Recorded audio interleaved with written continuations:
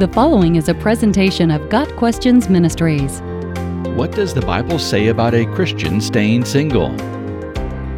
The question of a Christian staying single and what the Bible says about believers never marrying is often misunderstood. Paul tells us in 1 Corinthians 7, verses 7 and 8, "I wish that all men were as I am, but each man has his own gift from God. One has this gift, another has that. Now to the unmarried and the widows I say, it is good for them to stay unmarried, as I am." Notice that he says some have the gift of singleness and some the gift of marriage. Although it seems that nearly everyone marries, it is not necessarily God's will for everyone.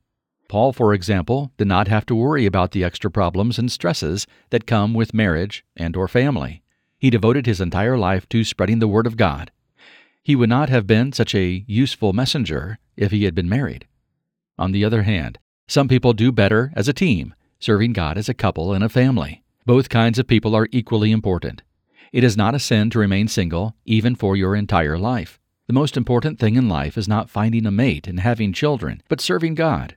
We should educate ourselves on the Word of God by reading our Bibles and praying. If we ask God to reveal Himself to us, He will respond. And if we ask Him to use us to fulfill His good works, He will do that as well. Do not conform any longer to the pattern of this world, but be transformed by the renewing of your mind. Then you will be able to test and approve what God's will is, His good, pleasing, and perfect will. Romans 12, verse 2. Jesus addressed the issue of singleness in Matthew 19, verses 11 and 12. Not everyone can accept this word, but only those to whom it has been given. For there are eunuchs who were born that way, and there are eunuchs who have been made eunuchs by others, and there are those who choose to live like eunuchs for the sake of the kingdom of heaven. The one who can accept this should accept it. According to Jesus, some people have been given the gift of singleness in order to better serve the Lord in some capacity.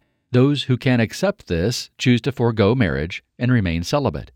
This corresponds with Paul's reference to those who serve the Lord in their unmarried state in 1 Corinthians 7.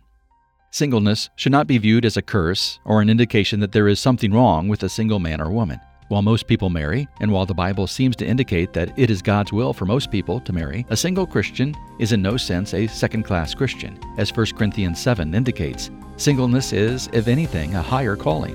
As with everything else in life, we should ask God for wisdom concerning marriage.